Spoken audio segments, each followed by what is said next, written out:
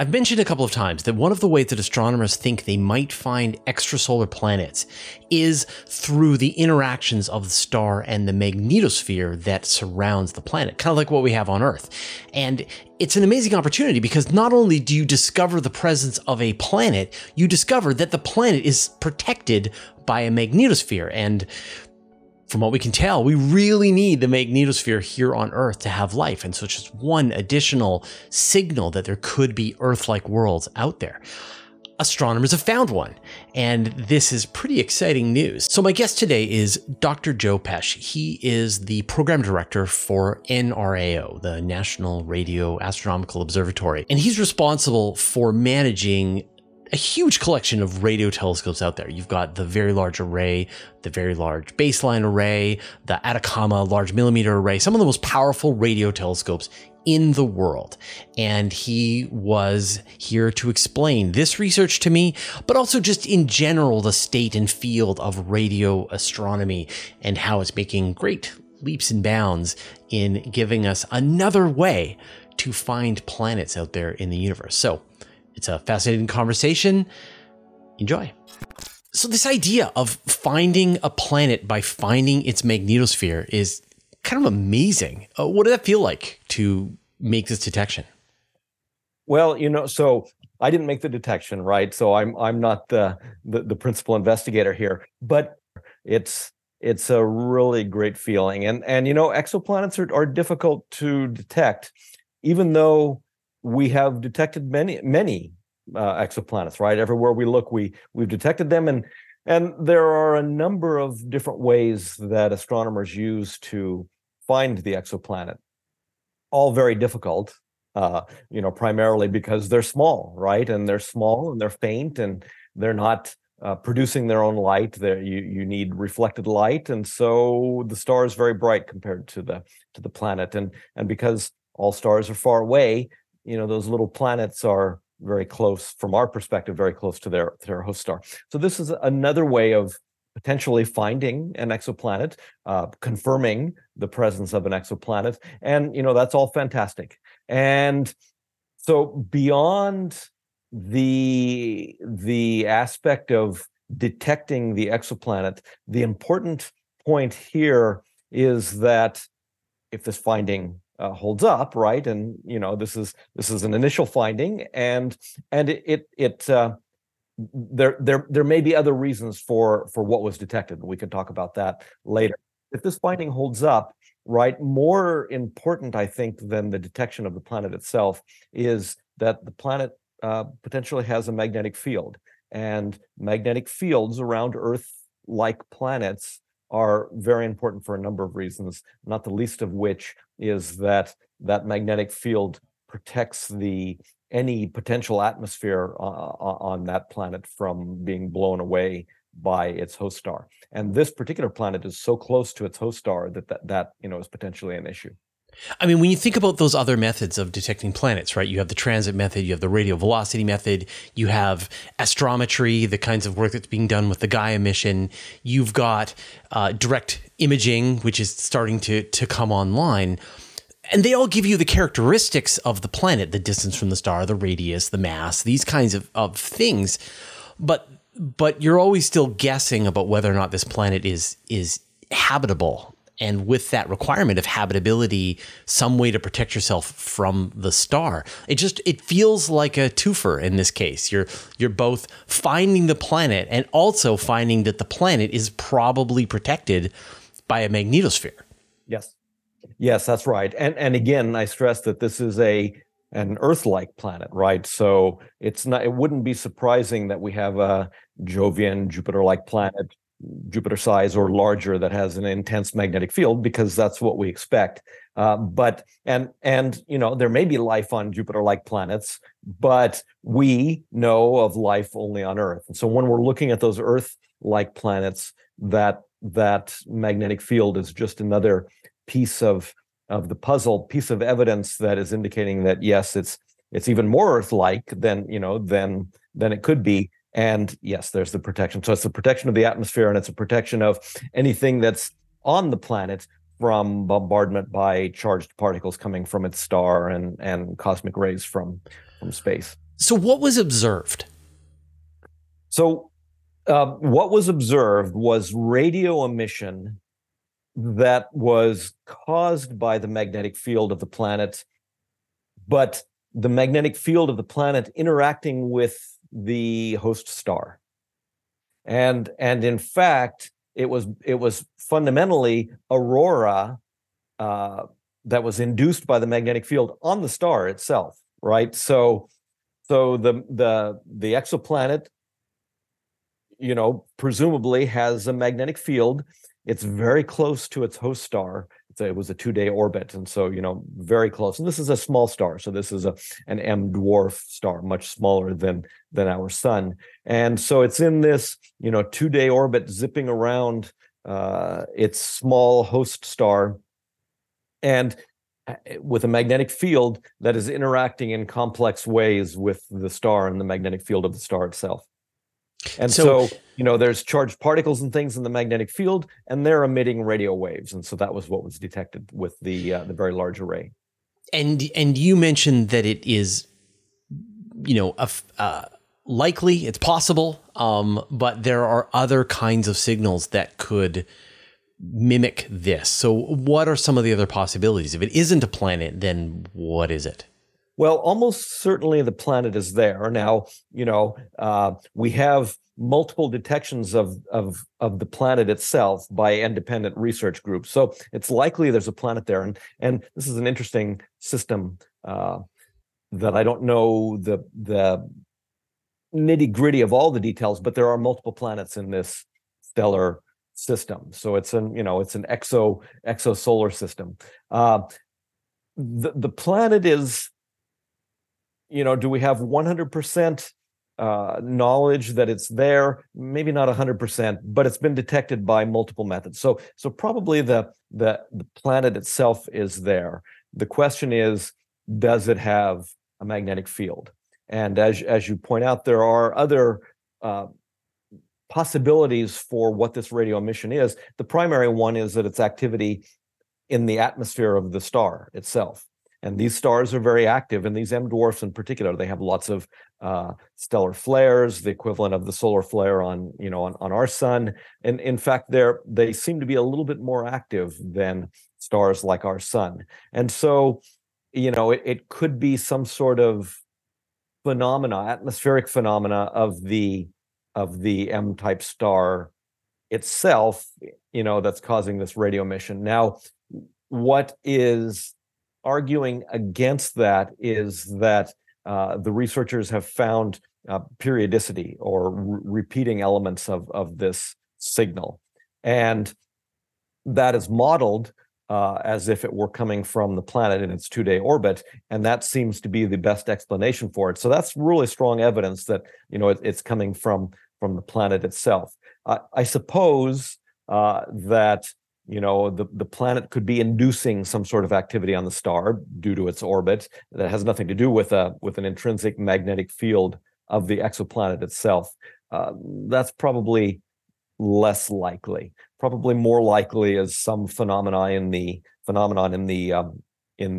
star. And so, until we get follow-up observations or we start finding similar things around other exoplanets, the jury's still out. But that's, of course, the nature of science in general and astronomy in particular, of course. And we have we have several examples of auroras here in the solar system. We've got Earth, Jupiter, and Saturn, obviously, and then even Mars has a tentative, partial magnetic field that can generate auroras from time to time. Mm-hmm. And so is like the signature of this, based on the radio signal that we get of this aurora, are we able to get a sense of how powerful it is compared to the auroras that we're more familiar with? Is it getting really extreme northern lights that would blow your mind, or, would you need a really long exposure camera to see it? You would likely need a long exposure camera to see it, and it's in the upper atmosphere of the star too, so you're dealing with that. The reason that it's detected in the radio is that the star itself isn't emitting much in radio frequencies. And so, something that is like an aurora or interaction with a magnetic field in some other way is producing these radio photons, and there's not much to compete with it. But if you're talking about the aurora that we can see visually, it would probably be very difficult to see that if you were on the exoplanet. Right. And then, there's a couple of factors that I guess are really useful for this observation. I mean, as you say, it's an M dwarf, which we know are very testy. They send out a lot of these flares that can be as powerful as the kind of flare the sun can send off. Mm-hmm. And then also the star itself isn't blasting out in the radio spectrum. So would you see something? Would this planet be detectable around, say, more of a sun-like star? From this perspective of finding the magnetic field, that's a good question. Perhaps, right? If it were in a similar close environment, yes, probably. Right, but then it would be a much worse planet because it would be much closer to a hot star. Yes. Right.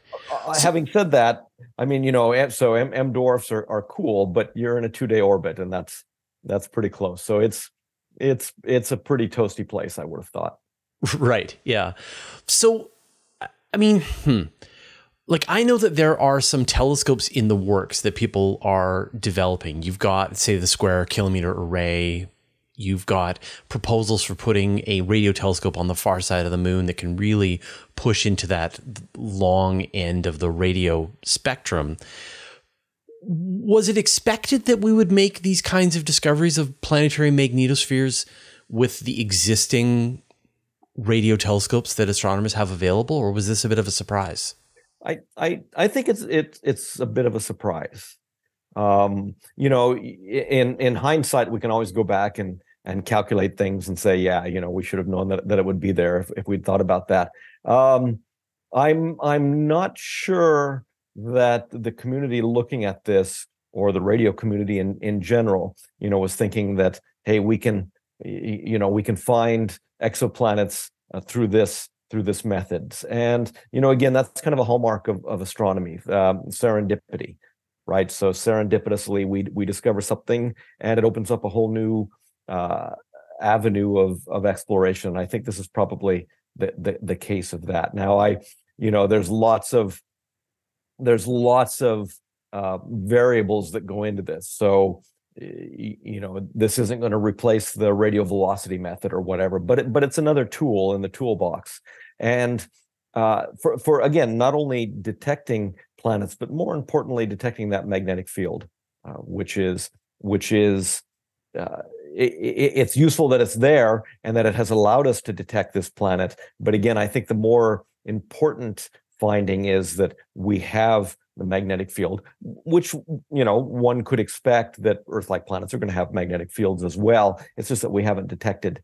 That's not a ubiquitous detection that we find around all Earth-like planets. And so that, I think, is the important aspect here. Now, the biggest downsides of the radial velocity and the transit method is that you need to have things perfectly lined up. We've got to, it's got to be star, planet, us, all in a line. And that's like 1% of planets work that way. Is this, is detecting the magnetospheres more forgiving in terms of the angles that you could detect the planets at? Yes, it could be, but it also requires some, I'm going to say fiddling. We're not fiddling with things, but it requires some certain classes of orbits, right? So we're not going to be detecting an Earth-like planet with a 1-year period around a G-type star, right? That's just too far away for this sort of activity to take place. That planet is going to have a magnetosphere. Sorry, too faint of an interaction for us to detect? Too faint of an interaction, and perhaps not a robust interaction in any case, right? So there may be an interaction that's not producing photons that we can see, but there may also not be an interaction because you're too far away. Right. Okay. Okay.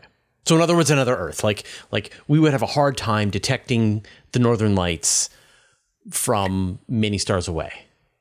Yes, at the moment, that's correct.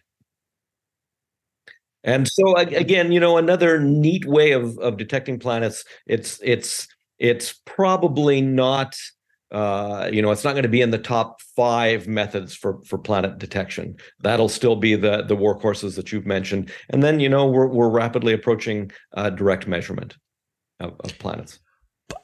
I mean, I disagree, only because you get that exciting twofer where you get the discovery of the magnetosphere, which, yes, if you do find that planet in the habitable zone around your star, you have one additional assurance that it has some kind of protection from the radiation coming from the star. So yes, absolutely. No, yeah. I absolutely agree with that. No. My point was that, this isn't a new exoplanet finding method that's going, we're going to find 90% of the exoplanets right going forward.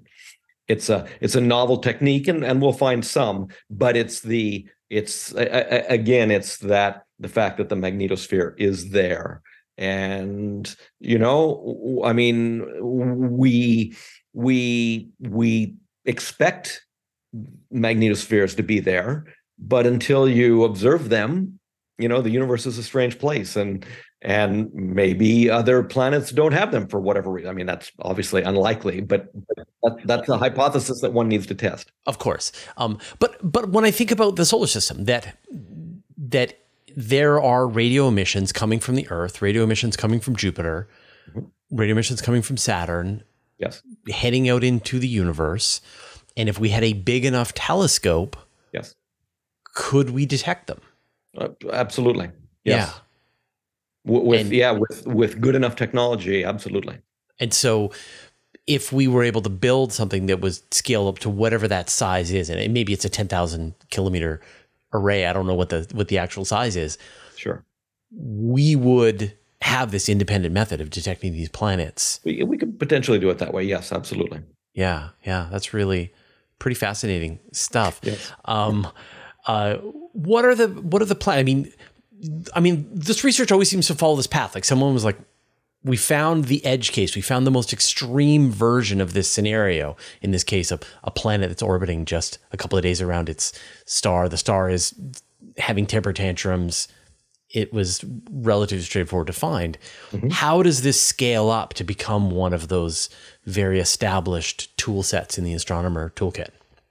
Well, the typical progression is that now we know this is possible, right? So teams will go out there and either go through the archives, which is why archival data are so important. But they'll go through the archives, or they'll plan future observations. And so then that's how the progression is made, right? I mean, when exoplanets were first discovered, of course, our capabilities were only for multiple Jupiter type planets because they were in very close orbits, because they're the ones that are tugging and causing their stars to wobble to the extent that we can detect them. And until we made that first detection, that was theory. And then you show, yes, that's possible. Our technology is able to do this. Now let's, expand our data set, our observations, and build the technology so that we can do better. And I think that's the sort of thing we'll see here. But there are missions like Kepler and TESS that are day after day looking for these transits of the planets. There are ground-based observatories that are doing radial velocity measurements. Are there any comprehensive surveys of stars looking for these kinds of signals, or is it like chance data in the archives, as you mentioned?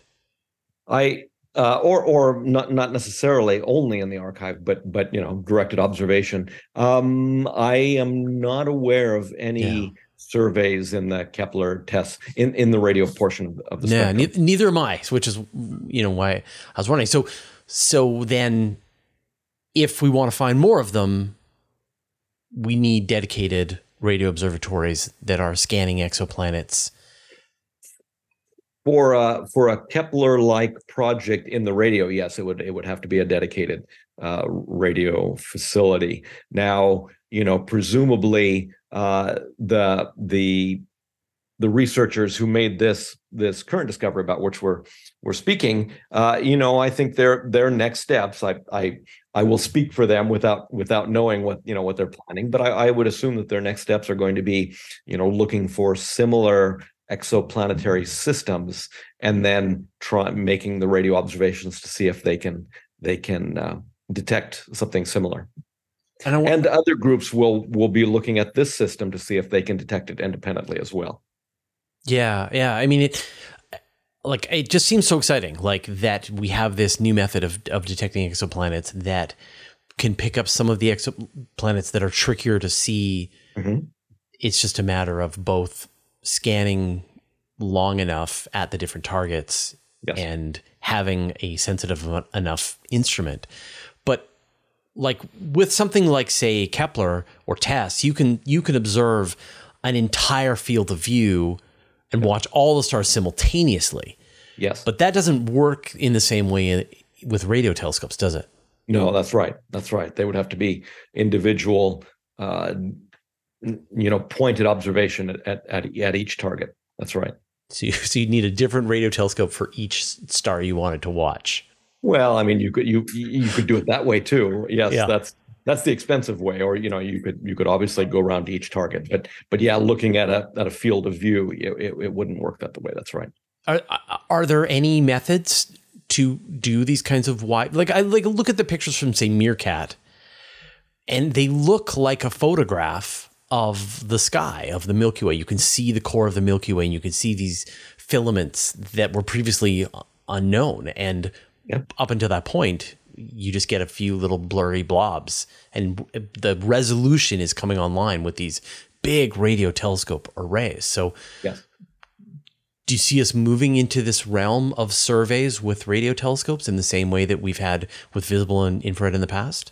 Well, there's certainly there's a survey that's ongoing with the Very Large Array behind me here. It's called the Very Large Array All Sky Survey, the VLAS, and that is it's a couple years into 4 or 5 year project, and so that is populating archives with all sky survey in radio at the frequencies that the VLA observes in, and it's finding remarkable things. Now, would it be able to? I'd have to sit down and calculate. I don't think it would be finding exoplanets like we're talking about, but what it's finding is double-lobed radio galaxies all over the place. The jets coming from the supermassive black hole, and they're everywhere. And we kind of expected that, but it's really kind of neat to see on an all-sky survey that wherever you look, there are these objects.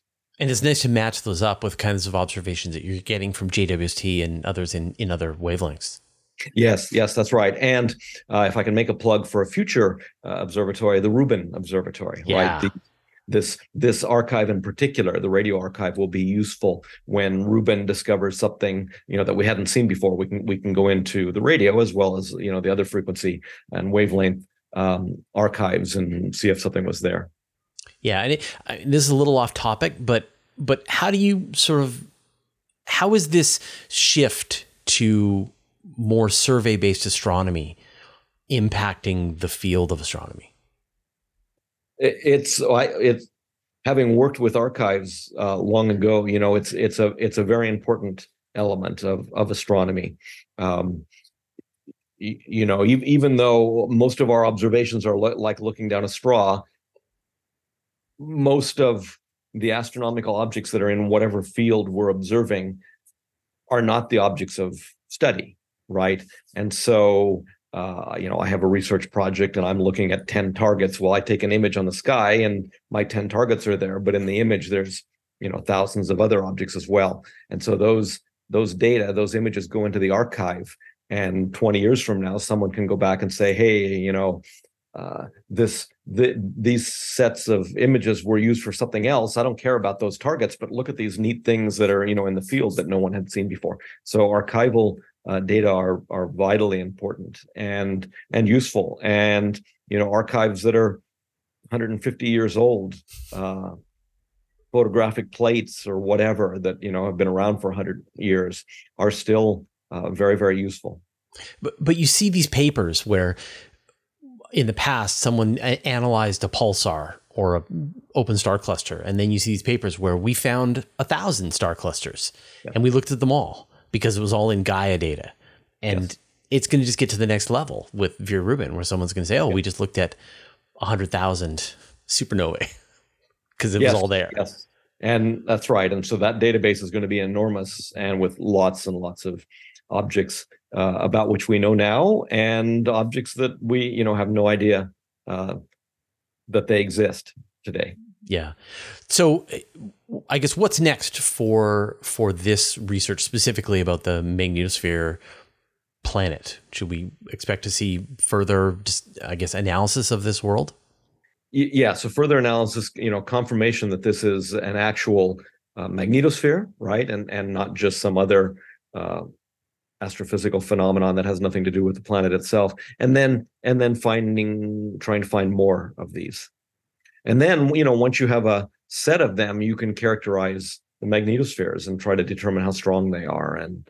And are we seeing all sorts of different strengths for different for the same mass object, and why is that? And so you can make models about the planet itself cooling off or solidifying completely, because you would expect that you need that molten core to drive the dynamo. And so presumably you can tell a lot about the formation history as well. That's not, that's a long way down in the future, because we need much more data to be able to say that sort of thing. But I suspect that those are the next steps. Yeah. Now they can do the targeted survey of this object, watch it for a long time, and start to build up this picture. Well, it's fascinating work. Joe, thank you so much for taking the time to chat with me today. I really appreciate it. And I promise people are pretty excited about this discovery, and we will be watching very carefully as more of these are found in the future.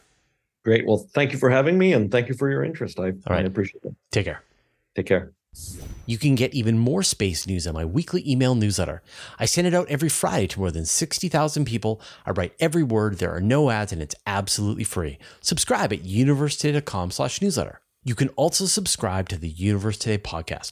There you can find an audio version of all of our news, interviews, and Q&As, as well as exclusive content. Subscribe at universetoday.com/podcast, or search for Universe Today on Apple Podcasts, Spotify, or wherever you get your podcasts. A huge thanks to everyone who supports us on Patreon and helps us stay independent and keeps ads at a bare minimum.